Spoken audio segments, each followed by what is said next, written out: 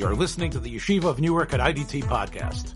I'm your host and curator, Rabbi Abram Kibalevich, and I hope you enjoy this episode. Well, if it's Motzei Shabbos, this must be Rischa Daraiisa. I'm Abram Kibalevich, and I'm here with my good friend Rabbi Gabriel Bechov.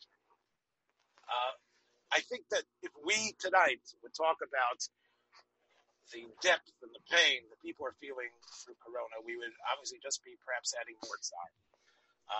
There are poskim that are way beyond us that are dealing with many of the central halachic issues of how to manage during this period, whether it has to do with Yemei Pesach in front of us and other issues. We talked about Miklois, of course, last week. And there's other great Bali Musar that are going to be speaking about what the lessons are today. Maybe we'll touch on that a little bit. But I thought that sort of in the spirit of Rivki Vager's letter, to have not a lighter note, but at least to speak in a note of positivity, a note of things that can be positive from what's occurring now, and maybe imagining, and hopefully Ritz Hashem, the mouth will be lifted a couple of weeks, months, whatever it is, but how the world will be changed for the better, and how through this enforced seclusion that's so difficult in separating families, there's things that can happen that maybe we can see things actually getting better. Things that weren't so good up until now. And just like a butterfly emerging from a cocoon, we can emerge from this cocoon with some great beauty and some ways to make the world out there even better than it had been. I know it sounds a little lofty. Rabbi Yosef, I mentioned to you an idea, Erev Shabbos, that I saw in my erstwhile employer's Dirshu, who have been publishing things about this, especially about chasanas. And I think it struck a chord with you. Why don't you tell us a little bit about your response to the idea about chasanas now? I actually saw this the first time on Facebook. A second cousin of mine who put up a post about now that we see that you can have chasnas on a smaller scale. Maybe we should have chasnas on a smaller scale permanently. And I actually thought, what's the downside? And interesting that a guy who makes his parnasa as a musician wrote that, no, for us that would be basically for us to be a tragedy. So because there's a whole industry, which is interesting because everything is interconnected. If somebody gains, somebody else loses. I think it's still worthwhile. But then there's the whole. I spoke to my chavrusa, and he said, why people should just make chasnas based on their capacity, right? And that rich will make rich chasnas, and the poor will make poor chasnas. In other words, what goes around comes around. You're right. Your friend, the musician, is not going to have as many jobs, but ultimately the economy is going to be a lot better because he'll eventually, when he makes a chasna, won't have to make such a large wedding. Good. There's always going to be, but clearly we know for years from many historical documents that have been preserved that there was attempts to limit chasnas in Italy, in Europe. Sumptuary laws. And I don't think they ever made a difference between the small people and the big people, right? They never said, well, it's on a sliding scale. You know what? The letters, actually, they are preserved in one of Art Scroll's best books, which is that Binu Shnos Dor V'Dor, that they got from Rav Dessler's and many, the Ezvo. You know what I'm talking about. If you look over there, I think in Volume 3 or Volume 4, you'll see that there is this issue of a sliding scale and exactly what. But most of these are just interesting curiosities. They weren't really followed in terms of how much should be served, how many people should be invited, how many courses. Now that people see that these weddings are possible, and by the way, we're not saying whether these weddings should even be happening now, but at least these small weddings are an indicator. I think you agree that when we come out of Corona, these $30,000, $40,000, and $50,000, that's nothing, right? The average balabas. These will be a thing of the past, and weddings will be small. Is that on your wish list for post-corona? I think so. I think that's something which is very important. That weddings will be smaller. I also think it's going to make a revolution in an occupation of teaching. You told me that there's certain organizations which, in their great rishus, are not paying people now teaching online. Want us to teach in person. But I think this is actually going to have an impact on chinuch. For me, it's terrible because I never used to have to grade papers, and now I have to grade papers every day, like 100 papers, because I have to make sure that they're learning. But I think actually, to be honest with you, they're learning more from a 15-minute video, which I made, than a 40-minute class, because there's no discipline issues. Okay, so this is something that I actually touched on in my on-principle class that I did with Yisas Katz. I hope you listened to it, and I hope the rest of you listened to it. And that is that now the rest of the world, I think we mentioned it a couple of times, is going to have to realize that this mashinka is not tamei. This mashinka actually has greater potential for chinuch, and that even though we're going to get back in the classroom physically, but teaching isn't going to be the box anymore that it used to be. The box of putting a bunch of kids in the class and forcing them like sardines into one specific way of thinking. Whether it's, I'm not talking about the smart board.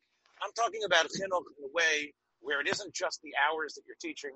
It's being connected often and differently using this methodology that we have from computers. I think that is going to be a big bracha. There's so many kids who have fallen off the grid. There's so many kids I know in my role as Reish Beis Medrash and IDT. We get so many students who don't get it, who were ill-served, who had certain kishronos, but because the way it was being taught was formulaic and based on a certain box, they never felt that they were good students, and they never felt they were good Jews. I think that forcing so many mechanchim in Klal Yisrael to use the computer is going to get them to be mechanchim more in tune to the spirit and to the neshama of the kids. Would you agree on that as well? Yeah, on the other hand, places like Lakewood, they're still trying to hold stark against it. So it's going to be a tussle. I want to tell you, I happen to, although I'm pretty much under quarantine, we held a siyum the day after Purim, and one of the people who sat right near me turned out to have tested positive, and he should have a refuah shlema. I did have to go out this week to Staten Island to pick up some products from Chastei Lev, which is one of the best institutions I know about. Again, if people are interested in giving money to an institution that helps Rabbanim and does it with great covet, Chastei Lev should be one of the first things you're thinking about. But when I went out there to pick up my material, I saw that the yeshiva looked open, and there are people still in yeshivas. There are people still out there. They're still there. To say that the yeshivas are completely empty, I don't know if that's true. What are you hearing out there? I don't know. In Muncie, the shuls, obviously, which are still open, there are places which have received notices, $2,000 fines. But I sit in I haven't left my block, and I have not been under another roof other than my own in 2 weeks. So I don't know. So again, I think we had our Rischa Daraiisa a couple of weeks ago. Saying how shocking this is. I think I don't want to add another exclamation point here, but I think part of it is not getting it. And again, I think realizing what are the possible changes that can occur. We talked about chasanas, we talked about eitzes and chinuch. I want to talk about maybe something else that I think that can happen. Oh, by the way, there's one other thing. Go ahead. Perhaps it's quite tired. I can get used to staying home on Shabbos, not going to shul. So you're saying that that's a negative, though, right? Yeah, I'm not. It's possible that people are going to feel, davening home is a nice experience. So, well, you know what? I'm going to actually run with that for a minute. There's probably people. I'm going to run with that for a minute, and I don't know if we have enough of a listening audience for me to be putting a chayrim for it. But there's probably people, if you know about the Gaon's letter the Vilna Gaon's letter that he wrote on his way to sure. Eretz Yisrael. And he speaks about don't bring the women to shul. And he talks about the negativity of what shuls are like, the amount of people that are talking, the amount of bilbul, hadas. He says it's much better for the women to be staying home. It's much better for them to have. I'm going to extend the Gaon's letter to what many people do in shul. What many people do in shul is it's just a place to schmooze, a place to go for the kiddush, a place to basically hobnob. I think that maybe this experience of not having shul will either get them to stay out of shul because they weren't doing the right thing, or to re-examine what their shul experience should be. So some of these people who have actually made shul worse continue to stay home and get what they want from being home. Maybe we should applaud that as well, because obviously the Rebbeinu Shalom's tain on us, as you know from the Chair, the Taisis Yontif and others, is much stronger.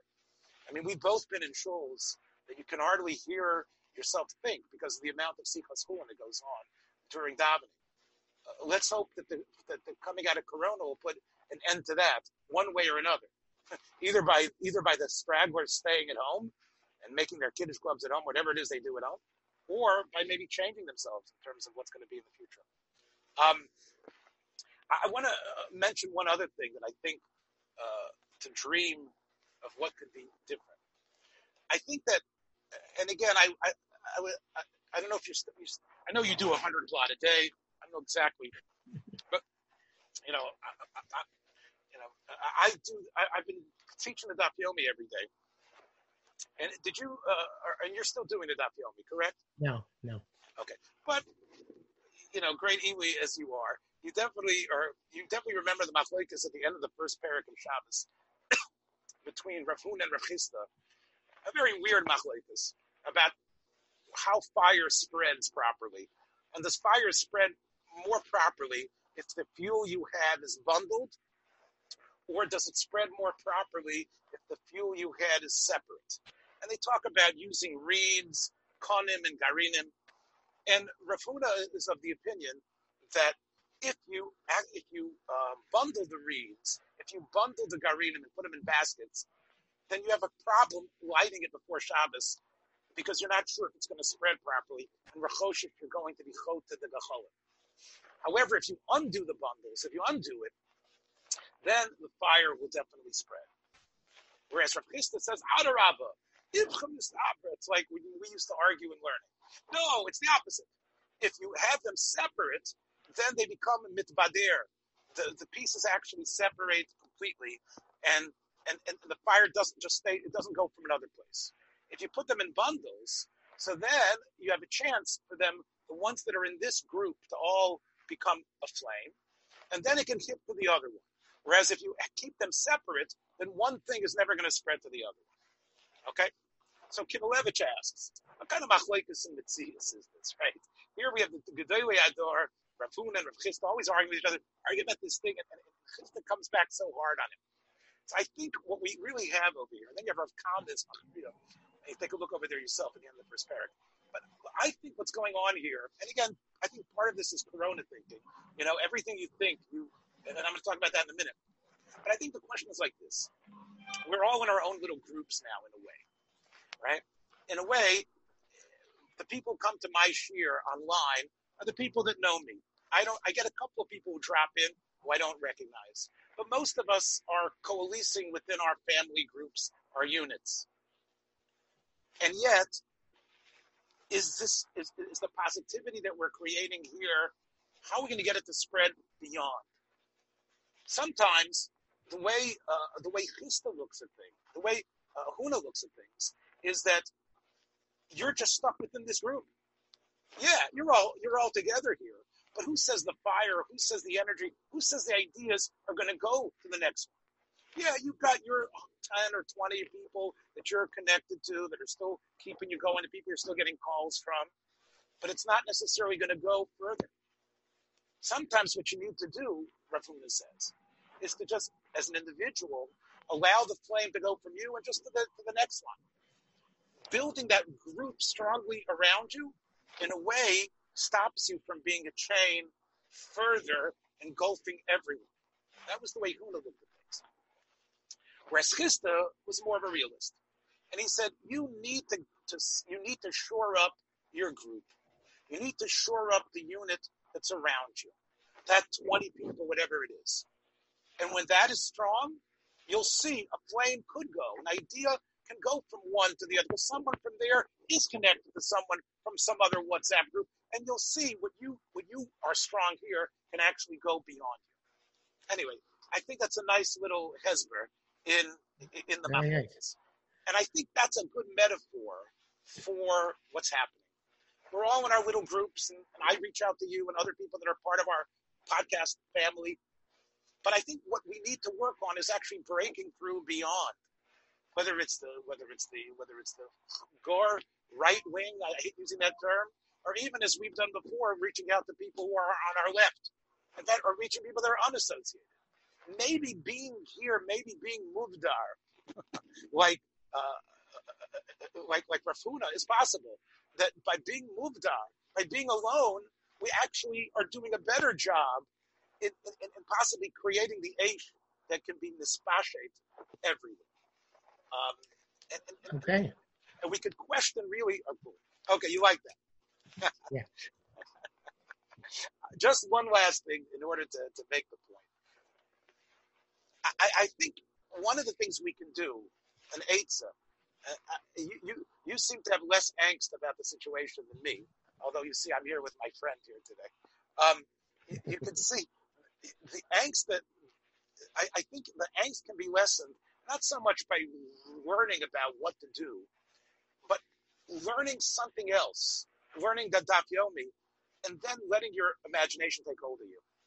And you'll see that's a much calmer way for things to intrude inside of you and give you the antidote for the pain. Well, so learn stuff. I'm not going to say you're going to forget about what's going on. There's no way you're going to forget about the hand washing and the fact that someone's coughing and someone passed away. Well, I'm going to let you know, in my way of dealing, I'm preparing a share on the rabbinic response to the Spanish flu in 1918. Beautiful. I know we spoke about it last time. Yeah, and by doing that, even though you're not talking about today, it allows you to deal with today better. Right. It's a big film about Kameas. It took place in Yiddish press in 1918. Whether people should use Kameas or not. Yeah. Fascinating. So I think these are good eitzes. We'll be in touch with you, Mirza Hashem, next week, Rabbi Yosef. This has been Rischa Daraiisa. I'm with, of course, as usual, with my good friend Rabbi Yosef Bechapel. Hope maybe next week will be on Erev Shabbos. Have a great Shabbos, Mirza Hashem, as we approach Yemei HaGeula. And Meher B'Yameinu. Amen. Thanks for joining us for another episode from the Yeshiva of Newark at IDT Podcast. Be sure to subscribe on your favorite podcast app so you don't miss a single episode.